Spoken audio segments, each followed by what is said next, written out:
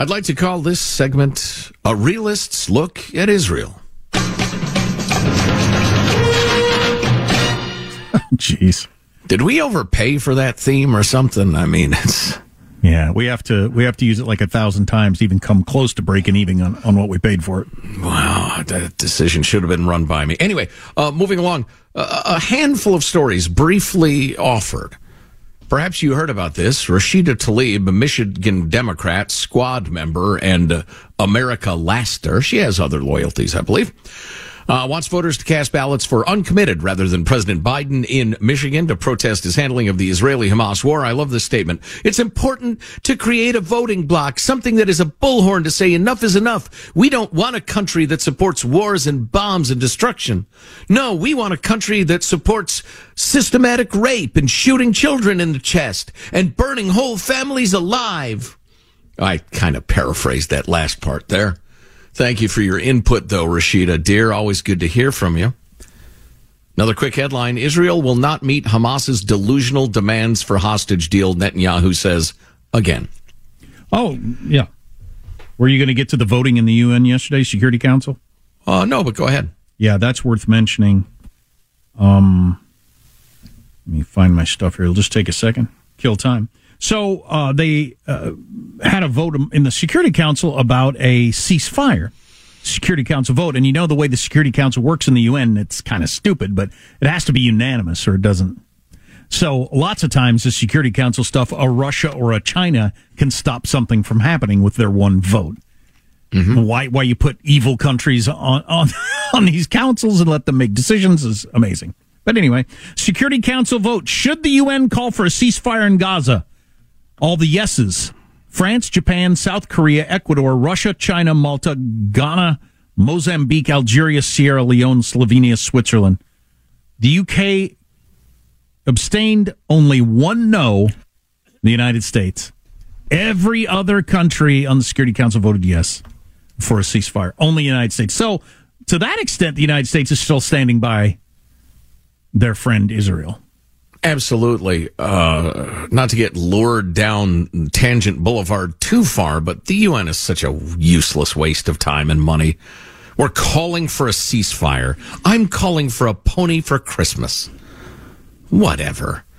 Moving along. I'm calling for long, blonde, flowing hair. Wow. That would be disturbing. So, speaking at the Munich Security Conference, Palestinian Authority Prime Minister Mohammed Staya called on Hamas to unite with the Palestinian Authority on the PA's terms. Russia has invited all Palestinian factions to meet, he said. We're ready to engage. If Hamas is not, then that's a different story. We need Palestinian unity.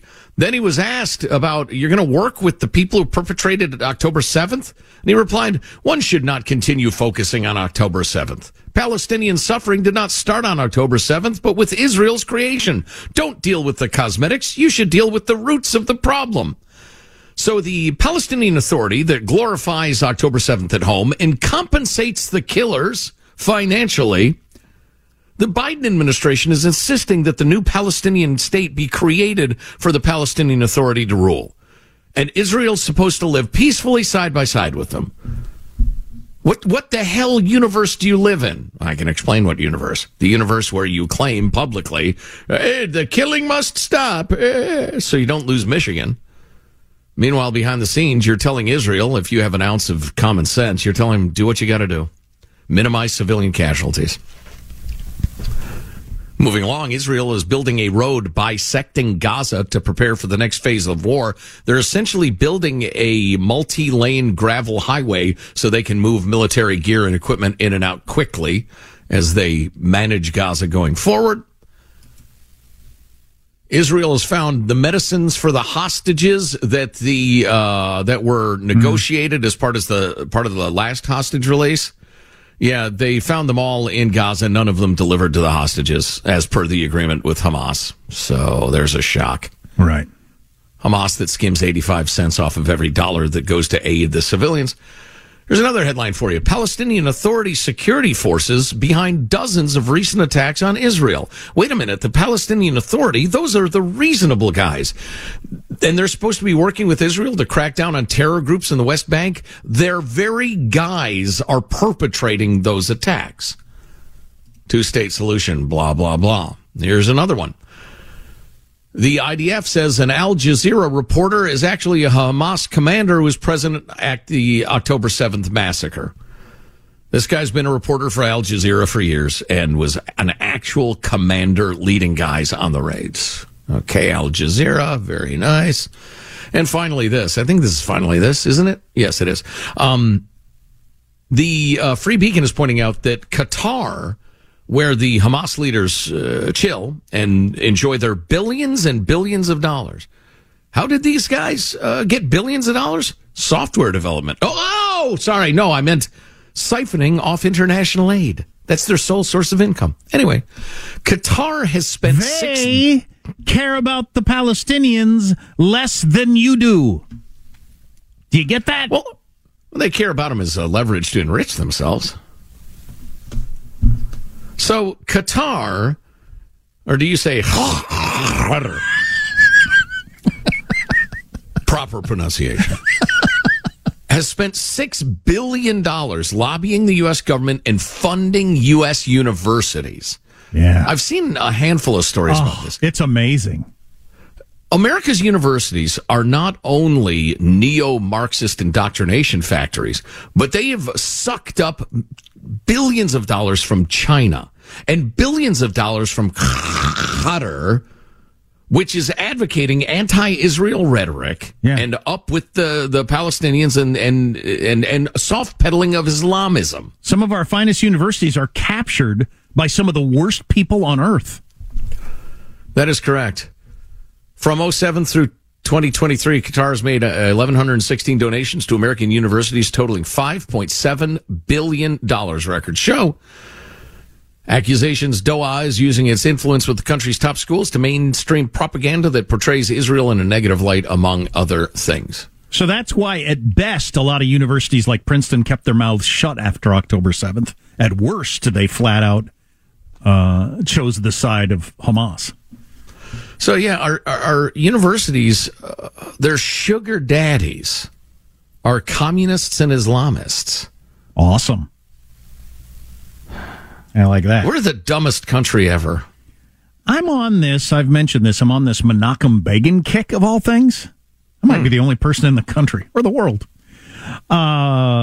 Reading a biography, listening to a biography that came out about him a while back, and then reading the revolt that Begin wrote, I don't know, in the early 90s, about when he was leading a group against the Brits, when the Brits were running Palestine, but not allowing Jews into Israel during World War II. So they were attacking the Brits. The Brits were hanging Jews that they would catch. The Jews there in Israel, well, it wasn't Israel at the time, would catch Brits and hang them. I mean, it was pretty brutal. And it just, the complication of all these kind of things, our founding, anybody's founding, all so much more complicated at the time than, through the rosy glow of distance. Ben-Gurion, the first prime minister, one of the founding fathers of Israel, was trying to have Menachem Begin killed, literally having killed, trying to have him assassinated. Begin becomes prime minister, the sixth prime minister, and is currently the most popular whenever they poll of all. So their founder and the most popular prime minister over time were trying to kill each other at one point. It's interesting. Wow. Things unfold so much more messily than as we look back on history a lot of times. And, of course, the further we go, the more grossly oversimplified the description of what happened becomes to the point that it's useless. Right, to the point that it's useless. Correct. Armstrong and Getty.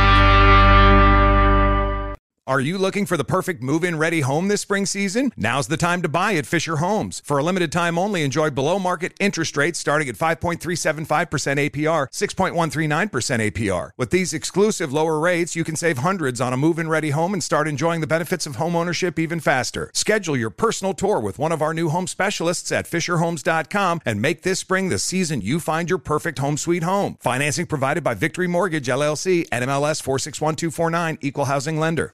Open a limited-time 11-month certificate at Kemba Financial Credit Union. At 5.25% APY, it's more than triple the national average, plus it's a safe and secure way to grow your money. Visit your local branch or kemba.org/CD for details. Offer expires May 31st, 2024. APY equals annual percentage yield. Restrictions apply. $500 minimum and $250,000 maximum deposit. Advantage status required. Comparison based on bank rate average. Federally insured by NCUA. Nobody wants to outlive their money, but it happens, especially for women. That's why Gainbridge offers the Parity Flex annuity, designed for women's unique retirement needs, with flexible withdrawals plus a guaranteed lifetime income benefit that keeps paying you even if your account balance is zero.